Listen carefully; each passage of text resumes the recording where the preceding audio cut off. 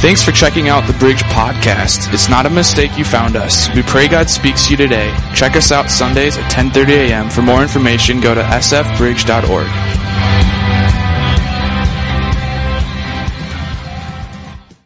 Welcome, everybody. As Heather said, my name is Derek, and for those who were here early on, I don't normally just pick up kids like sack of potatoes and pull them off, and so if you're like, what's up with this church? They just manhandle kids?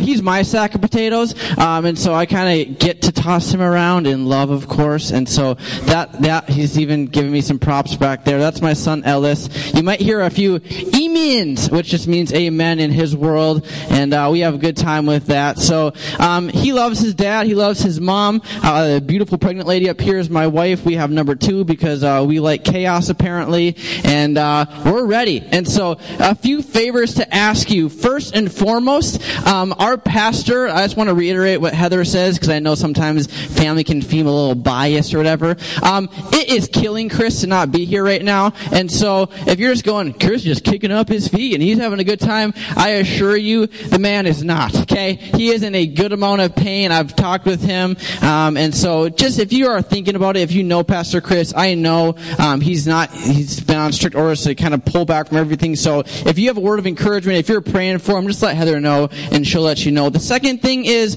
I'm a youth pastor. I told you this last week. I am a loud person. I am a very loud person, to the point of where I like to embarrass my wife unintentionally. And so if you're in this place right now and you're going, just get this thing over with, I'm going to ask you a favor of you, okay? Just laugh at my jokes, okay? Even if they're not funny, just laugh at my jokes. It makes me feel so much better. I don't wear pink up here because I'm bold. I wear pink up here because my wife thinks I look good in pink, okay? Don't know why, but when she says, baby, look hot in that, I listen, okay? Short of it being inappropriate, I listen. And so, just laugh at me. Have fun. We're going to have fun in here. Because I'm a youth pastor, I don't like stuffy services. I came from that background, bored me stiff. All I could think about was the pancakes we're having for brunch after church. And so, didn't work for me, so I'm going to do what worked for me, which was loud, crazy, energetic, and interactive. And so if you're cool with that, just give me one loud yes. Yes! You guys are the best. You guys are the best. Of course. Last week, I got to get up here and talk about this sermon series called Among Us, which is a video game that a lot of your teenagers might have played. If they didn't, I assure you they're on the next game by now, so don't even try to jump on board. But it's this game where they have to use their brains, which is exciting. It's a game of deductive reasoning where they have to collectively accomplish a task. And while they're trying to accomplish said task, they have a silent imposter, somebody who's in their midst secretly trying to sabotage them. And so the name of the game is trying to accomplish the task and identify the imposter before they kill you all. So it's a really good life lesson, like I said last week. And first joke, you guys failed. Thank you. Yeah, you're so funny, Pastor Derek. Okay.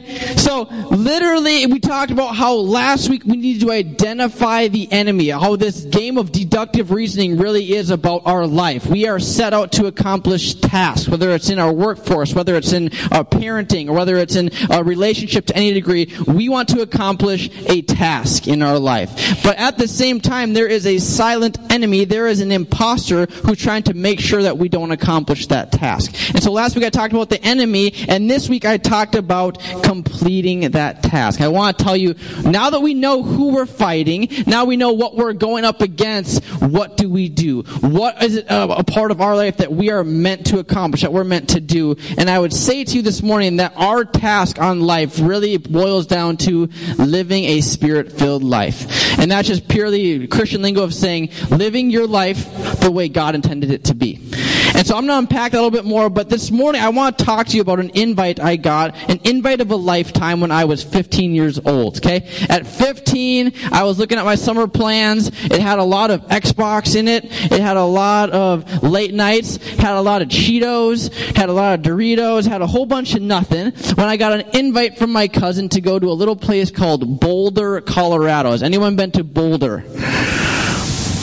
Put it on your bucket list right now, because Boulder, Colorado is amazing. I was going to show a picture of myself, but it was a few years ago, and by a few years ago I mean a decade ago, literally, and I had braces, I was short, and I know if I put that picture up, it will go everywhere. And I know that because my youth students have already done it, okay?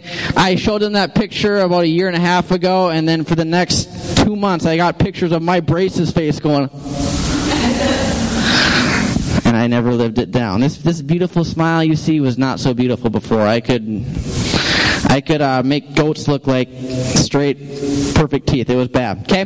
Back to Boulder. Okay? We went to Boulder. We went hiking. We went rock climbing. Everybody and their mother is active in Colorado, it seems like. They go mountain biking. They go hiking. They go downhill skiing, downhill snowboarding. They do everything. And so we got a little taste of that. We got to go rock climbing on some real rocks, which was exciting. But this one day, my cousin's uncle, who they live in Boulder. He's a 75-year-old man who climbs like 25 mountains a year. He's just a freak of nature. He's awesome. He said, we are going to go climb a 14er. And I said, sweet, let's do it. What's a 14er? He said, it means it's 14,000 feet above sea level. So we're going to climb that mountain. And I said, you're funny. We're not doing that. He goes, no, you can do it. I was like, all right. So we started early in the morning. We had breakfast. We took off at like 6:30, which is just an ungodly hour, I thought at the time, but now it's my life and reality, so that's awesome. And so we get to the base of this mountain and we start the climb. And it starts off as a really casual kind of walk and a hike where you're stepping on the path and there's pebbles and there's these nice little steps. But that's just kind of a tease, all right? Because then the real hike starts and you're like on this path that's like super switchbacks all the time, really uneven surfaces. And so we started to climb this mountain. And about 45 minutes into the hike, we get up to this really big lake.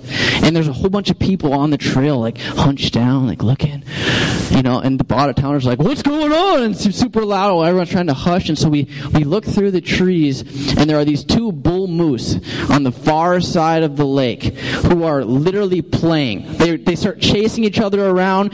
One of them dips their antlers into the water and splashes the other one. They're trotting around. It is the coolest thing of nature I've ever seen. These two bull moose acting like little 2-year-olds, and it's common. this is Colorado. So we keep on hiking, and then we get to this place where we're about 8,000 feet above sea level, and there's this freshwater lake that was purely consisting of runoff from a glacier that was melting. And so you get up above the lake, and you can literally see down all the way, like to the bottom. It was the most clear, crisp lake, and it is just so serene. You get up there, it's quiet, it's peaceful, it smells crisp and clean. It is amazing. And then we hit the tree line. And for those who have any experience with hiking, the tree line is where you get up to an elevation where trees can no longer grow because there's not enough essential nutrients for those trees to go, which is at 10,000 feet. So you get above the tree line, and all of a sudden, this lush vegetation turns into sharp, jagged rocks.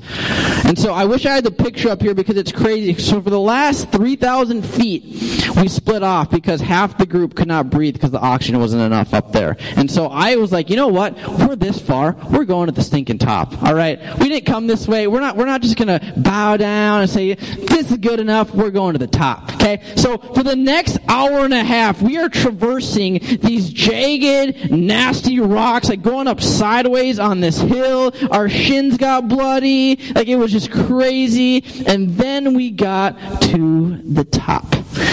And standing on a little tiny square about the size of this rug, we stood on the top of this mountain, and you lean over like this, and all you could see was thousands of feet down. Is anyone's palms getting sweaty in here?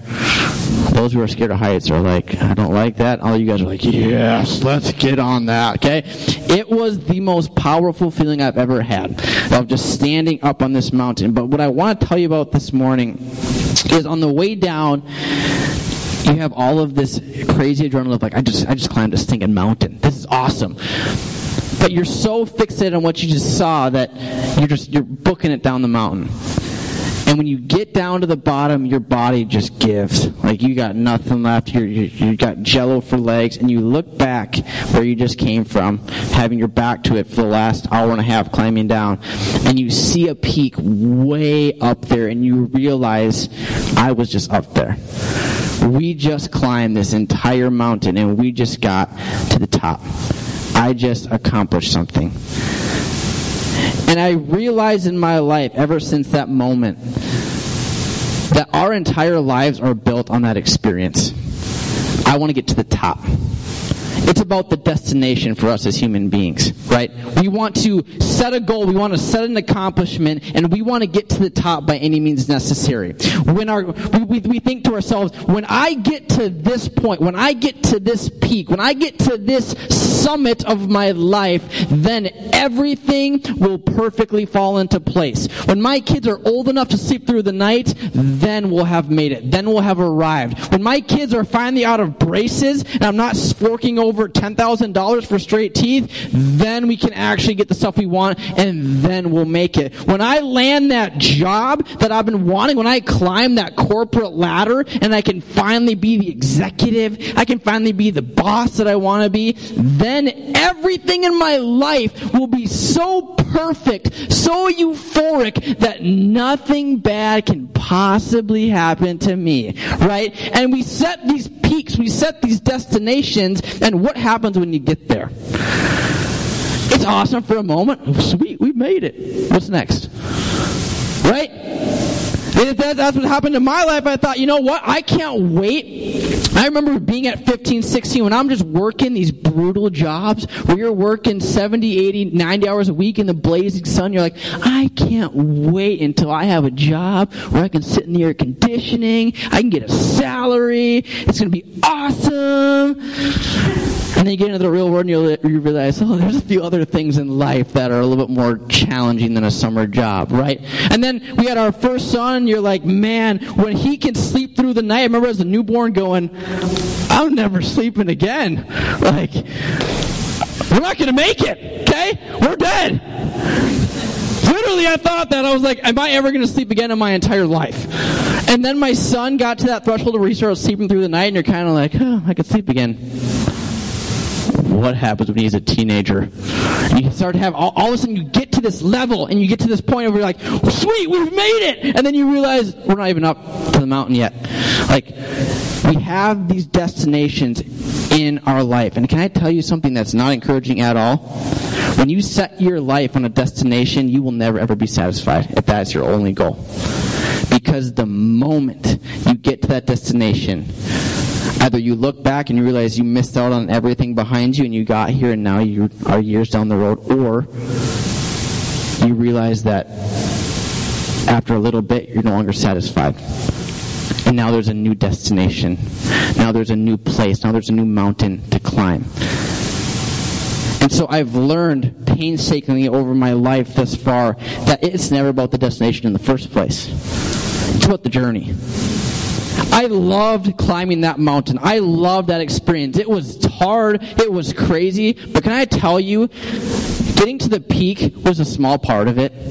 It was awesome. It was surreal to go, man, we did this. It was surreal to get up that high and go, look at how far I can see. And that feeling of being 14,000 feet above sea level is crazy.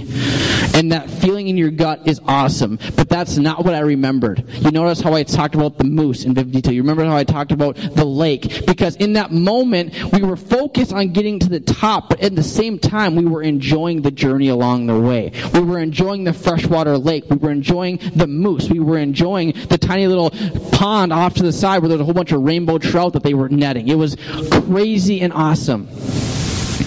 But we had to be intentional about enjoying the journey and understanding that there will be a time when we will get to the top. There will be that moment when we finally arrive and get to see everything. But in this moment, we're going to take in what we're seeing. And better than anybody else that I know of in the Bible, David was a master at this. We talked about how there are things in our life that come up and opportunities, and David is one that constantly had things come up in his life. And one of the first and most pivotal of his life we find in 1 Samuel chapter 17.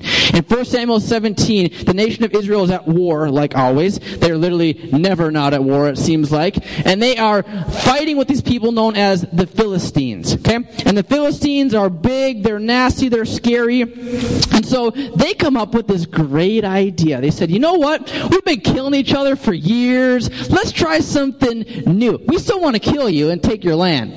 Don't get us wrong. But let's do it different this time, okay? Instead of fighting all of our guys against all of your guys, let's do mano a mano. You pick your best warrior, we'll pick our best warrior, and the winner gets all, okay? Whoever wins, we'll do a battle to the death. Whoever comes out on top, if we win, you gotta leave. And if you win, we'll leave. Are you good with that, Israel? And Israel's like, sure, yeah, that sounds like a good deal. As they're shaking hands, this behemoth of a man starts strutting up just like me. Right, Isaac? Real behemoths were pink, right? Here comes this guy named Goliath. And Goliath, you may have heard of him, you may not have. It's a classic phrase in the sports world, I feel like. David versus Goliath. Goliath, which we don't always realize, is an actual giant. Some historic scholars go back and forth. Was he 7 feet tall, 8 feet, 9 feet? It doesn't really matter. The point is, the dude's huge, okay? He is absolutely massive. And Goliath comes from a village and a people known as Gath. And Gath, literally, they have the DNA and the genetics that just produces giants. And to make things more problematic, because they're mammoths, because they're huge, because they're ripped out of their mind and 7 feet tall, they literally train and groom their sons to be warriors from the moment they are born. So they literally say, you know what? You're going to be a warrior. So they start training them from the time they're 2 years old, 3 years old, 4 years old. So by the time they are of age to fight a battle, they're unstoppable. And so the Philistines are sly because they know they've got this absolute ringer over here. And they're like, yeah, let's get this done because you're not going to beat him. And so as this is happening, Goliath struts out, and Israel's over here on the other side of the valley going, we need new pants. Because I have pee running down my leg right now. Welcome to the bridge, y'all. They're literally standing at this thing just going, what did we get ourselves into? And look what it says here in 1 Samuel 17. For 40 days, every morning and evening, the Philistine champion strutted out in front of the Israelite army. For 40 days, Israel is watching this man just say, come on, challenge me, bring it on. And for 40 days, they're literally saying, who's going to go? Do you want to go? I'm not going. And they're drawing straws over there. They're doing rock, paper, scissors. They're trying to figure out who is going to draw the luck to go fight this guy because they know they're dead. They know they can't win this battle. And so while all this is going on, in some tiny little quiet village, there's a little guy named David, probably smaller than me, okay? Which is saying a lot. Can I just say that? David, he's a shepherd boy. He's just looking at the clouds at the valley. What's going on? Oh, there's my sheep. His dad says, you know what? Your brothers are fighting for the nation of Israel. I want you to make sure they're still alive. So David, I'm sending you to the front line of battle, and I want you to check on them. And David's like, okay, Dad, sounds good, whatever. So he goes there. He goes to the front lines, and he gets there, and he sees what's going on. He sees this big old hunky, huge dude who's annoyingly large, strutting his stuff. And as the youngest of the family, the runt, the scrawny one, he gets there and he sees what's going on. He's outraged. He's like, what is going on? Who is this guy that he can think he can beat us? Who is this guy that thinks he can defy God? And I can imagine his brothers going, okay, scrappy dude, just calm down, okay? Like, of course we're scared. Like, you're 2 inches tall. What are you going to do against a giant, okay? It's that small man mentality that I don't have. But David's like, you know what?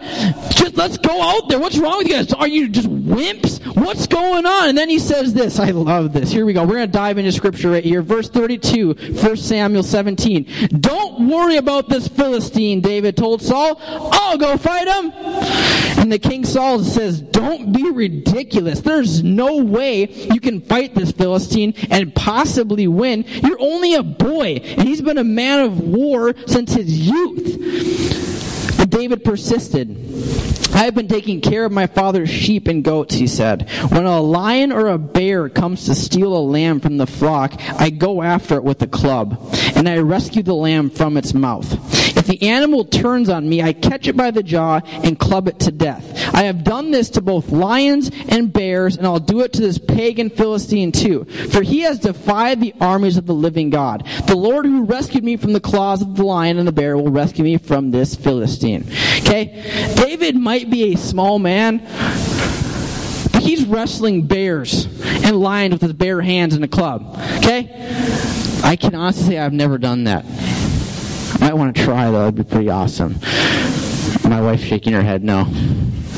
She must have confidence in me. He's literally saying, you know what? I'm not concerned about this man, because I have wrestled lions.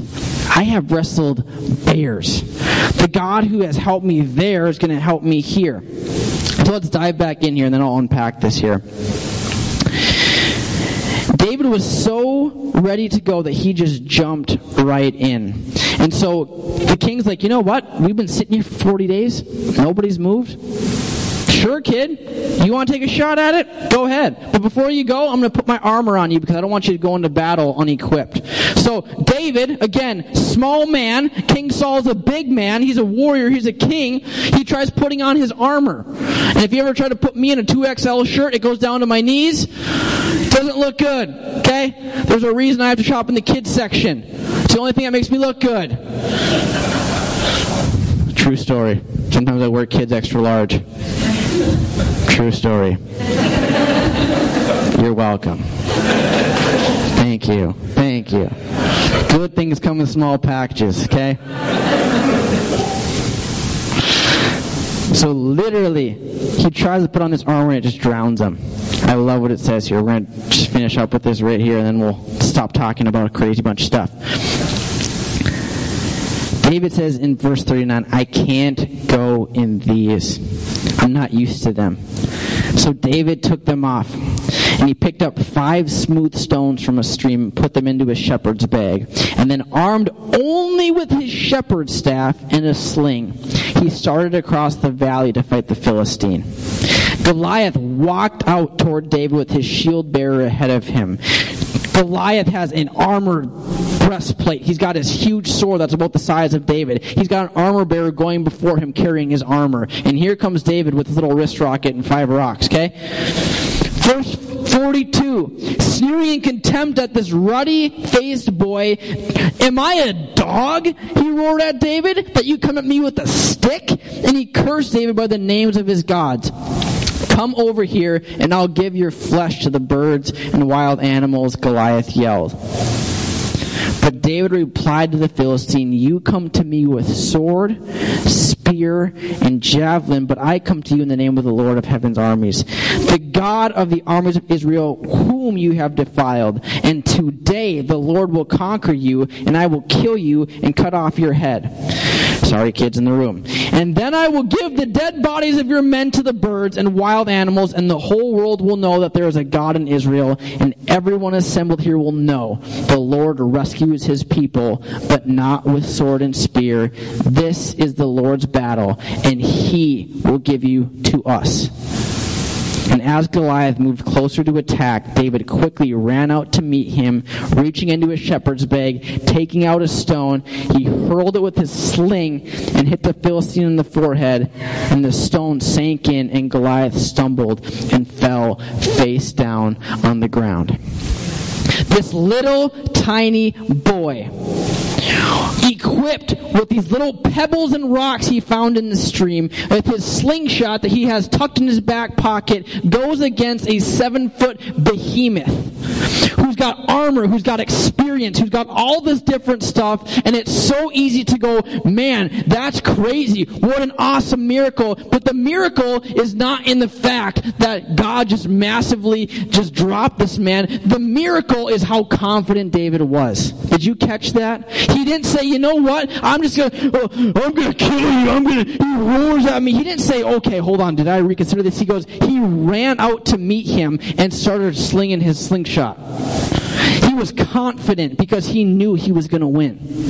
Can you imagine that? Can you imagine going into a situation like that where you are so confident, so unconcerned with what is facing you because you're so aware of what's behind you?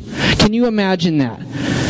The thing of our life is we have to realize that there are giants in our life that come up out of nowhere. There are giants in your life that you're even facing right now. And just like Goliath did with the rest of Israel, it can seem so consuming, so large that you can't even move. That you're so stunted by this giant that's in your life. Maybe it's a financial giant. Maybe it's a relational giant. Maybe it's something that you are just so desperate for God to move in and you can't see any breakthrough.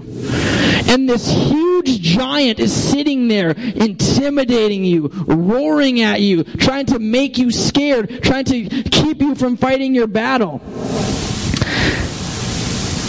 But we have to realize that it's not about the size of the giant. It's about the size of the God that's behind you. It's about the size of the God that is trying to instill in you that the power was never in David. The power was never in his slingshot. It wasn't like Mike where he has this special slingshot that all of a sudden can now kill giants. The power was in David's obedience. The power was in David saying, I'm going to step out in faith, knowing that this giant will fall. And that is where I think the true miracle is found. The giant was an opportunity for David. It was never meant to be an obstacle. The giant was an opportunity for himself and for the nation of Israel to see that nothing can come against God. Nothing. You can have all of the worldly stuff on your side. You can have all the training, all the size, all the experience. But nothing can come against what God wants to do in your life. Nothing. But to do so, you got to pick up your slingshot. David knew he won, but he still had to walk it out. David knew that he could get over this thing, but he still had to be aware that it took that step of faith of knowing God would come through. I think my favorite part about the whole story is that time and time again, people tried to tell David that he couldn't do it. Time and time again, they tried to arm him. They tried to equip him. They tried to defend him with the ways of the world. They tried to say, you know what, David, you can't do this. You're not big enough. Oh, yeah? Well, I've wrestled bears, so yeah, I can. Okay, well, at least if you're going to go, at least put on this armor. Take this big sword because you're going to need it. And David's like, no, this is uncomfortable to me. This is not who I am. And so I'm going to use what I do know, which is my slingshot. And when I was in Israel and we studied this story, it was very fascinating because they talked to us about the life of a shepherd. The life of a shepherd literally spends all of his days, day and night, out in the field underneath the stars. Because their job, they don't have fences, they don't have pens, they don't have farms, they purely have their sheep. And so the shepherd literally is charged with keeping them alive. Fending off bears, fending off wolves, fending off predators. Spending day and night with the sheep out in the middle of nowhere. And I can see this vivid picture. If you're out in the middle of nowhere with nothing to do but sheep keeping you company, you gotta find something to do, or else you're gonna start going crazy. And so, just like when I was 8 years old hunting with my dad and I was bored sick from the duck boat, he brought a BB gun and I started shooting the decoys. I can see the same thing happening with little David here. He's got a slingshot. Let's see if I can just hit this rock over there. Missed it by a mile. Let's try this again. Day after day, day after day, day after day, day after day, he starts working with this slingshot. For no reason other than the fact that I'm bored. But God had been preparing him for this moment. that God used his experiences that he's had in his life to glorify him. I am so tired of these things saying, here's what you need to do in your life to be successful. They might be great principles, but the reality is that you were born with personalities, you were born with gifts, you were born with quirks that only you can use and that only are unique to you. And so instead of trying to mold your life into this business executive that's super successful, instead of trying to be Steve Jobs, instead of trying to be XYZ, whoever it is, how about we be ourselves? Because when we are ourselves, that's when God can move. David wasn't trying to be Saul. He wasn't trying to be his brothers. He wasn't trying to be a warrior with all of the experience. He was simply himself. And when God said, I want you to go, I want you to move, he went. Because he knew that all of the stuff leading up to his life to this point would be used by God for something powerful. If we say yes.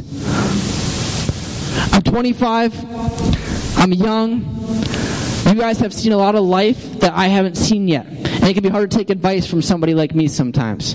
Because you're just a kid. I am just a kid. But can I just tell you that there have been giants in my life that I have come face to face with, that I have conquered. I'm not up here to say, I've conquered the giant, what's up? I'm up here to tell you that when I am face to face with the giant, I have seen and felt God move in my life in a powerful and crazy way. When I am staring down this giant and I feel like, David, I've got this little tiny slingshot, and I am literally like this looking up to this giant, I have seen God do crazy things. I have seen the giant of my mom going to jail unexpectedly when I was 13. I have seen the giant of coming face to face with clinical depression for 3 or 4 months. I have come face to face with the giant of going through one of the toughest and most heartbreaking losses I have in the last year. And every single time there's that giant, God's whispering, don't try to be somebody else. Be yourself. Trust that I will get you through this.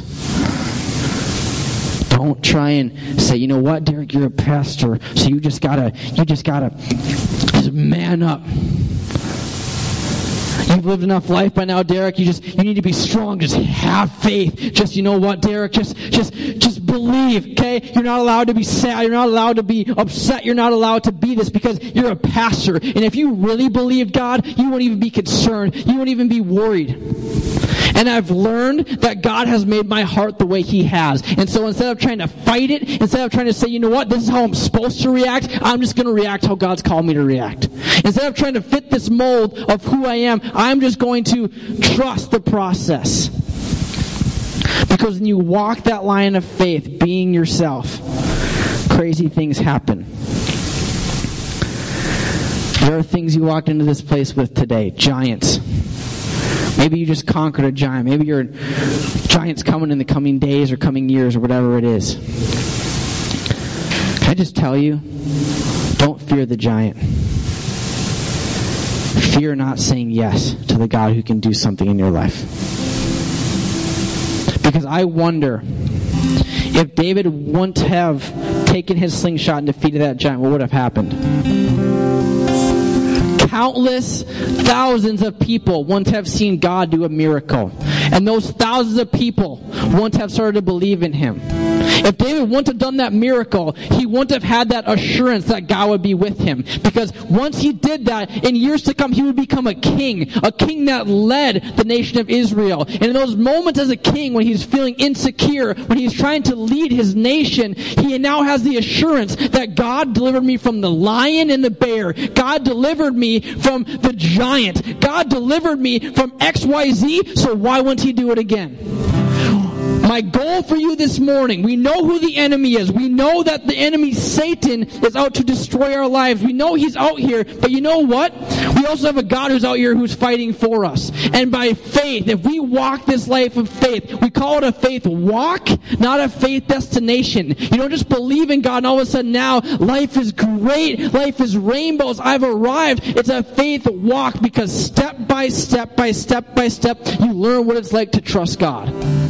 And sometimes that step, sometimes that journey is like the 10,000-foot tree line where you're falling, you're nicking your shins on the rocks. It's painful, it's tough, but you keep on walking. It is a faith walk. But Derek, I screwed up. If you only knew what I did last week, if you only knew who I am, you would say differently, and I would say, no, actually. Because I've seen God move in my life when I didn't deserve it. I've seen people in the Word who kill people, deceive people, and He still saves them. We can look at David as the hero right here, and here's what's awesome about God. David did something awesome here. But in years to come, David will sleep with another man's wife, get that man killed, and be very deceptive. But when you read the Bible, you read that David is a man after God's own heart. And so my challenge to you is to walk this thing called a faith walk, because there are going to be bumps, there are going to be bruises, there are going to be times when you fall, there are going to be times when you triumph and you stand up, there are going to be victories and losses. But the only true victory, the only true loss is if you stop walking or keep walking. If you will vow that, you know what, I'm going to trust God. It's not comfortable right now. It's not easy right now, but I'm going to trust Him because I know He's faithful. I promise you He will come through. But to do it, you need to understand who you are. Some of the greatest freedom that I have found in my life is not that some people can go to a coffee shop and sit down with their AirPods in and listen to music and read their Bible for 2 hours. That's not my jam. My jam is to be sitting out in Mother Nature with my shotgun leaned up against my duck blind. When all is quiet, when all is still, I love to pull out my Bible and start to read. In those moments when I'm feeling the weight of the world and I'm stressed and I'm crazy, I love to just put on my headphones and start to run, because that's what I love to do. And in those moments, that's when I can get alone and I can pray to God. I can worship to God. When life is crazy and I'm driving from meeting to meeting, I can turn on worship music and still praise God, because that is how I operate. Your faith walk is your own. And so whatever it is that you do, do it to serve God. In Matthew chapter 7, I love what it says here. Keep on asking and you will receive what you ask for. Keep on seeking and you will find. Keep on knocking and the door will be open to you. If you seek after God, if you look for Him in an earnest way, I promise you, you will find Him. He's not Simon, okay?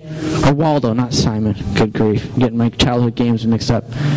It's not a game of where's Waldo. If I dance right, if I pray right, if I worship right, there's God all of a sudden. It says if you seek Him, you will find Him. And in Hebrews chapter 4, this is something I live by. Let us come boldly to the throne of our gracious God. There we will receive mercy and find grace to help us when we need it most. God is available to you whenever you want Him. You don't have to have your life in order. You don't have to have it all figured out. You don't even know how to pray right. If you earnestly ask God to come into your life, in your situation, He will. And step by step on this thing we call the faith walk, step by step you learn how to trust more. You learn how to seek more. So that when things come your way and new giants come your way, you will not be shaken. Because God is on your side. So we know the enemy, we know our task. It's that simple. Life is complicated? It certainly is. I'm not saying just believe in Jesus and everything goes away. I'm saying believe in Jesus and you will see a shift. A shift in your perspective, a shift in your attitude, a shift in your strength. Because in the years to come, when the good happens, you will be saying yes and be excited. When the bad comes, you will weather the storm. But you just got to keep on walking. So real practically, maybe that means you find a devotional on your iPhone or your iPad that's easy. Maybe it means you listen to podcasts. Maybe you listen to worship music. Whatever it is, be you. And and learn out what works for you. And if you need help, I'm here available to do that. I know Heather's here. Our staff is amazing. But just make it your own. And slowly but surely let God into your life in whatever way that looks like. Will you pray with me this morning? God, I thank you for every single person in this room. God, for those who are in the valley, who are facing their giant, may they know, Jesus, that you are behind them, you are before them, that you will carry them through whatever it is that's in their life. And God, for those who aren't in there, who are on the mountaintop and they're celebrating, may they find the joy in that. May they thank you for the blessings you brought to us. God, we are desperate for you to be personal to us, like David was to you. God, we want to be personal. We want to be close to you. We want to seek you whenever we can, God. It doesn't have to be formal, doesn't have to be rigid or traditional. It can just be real.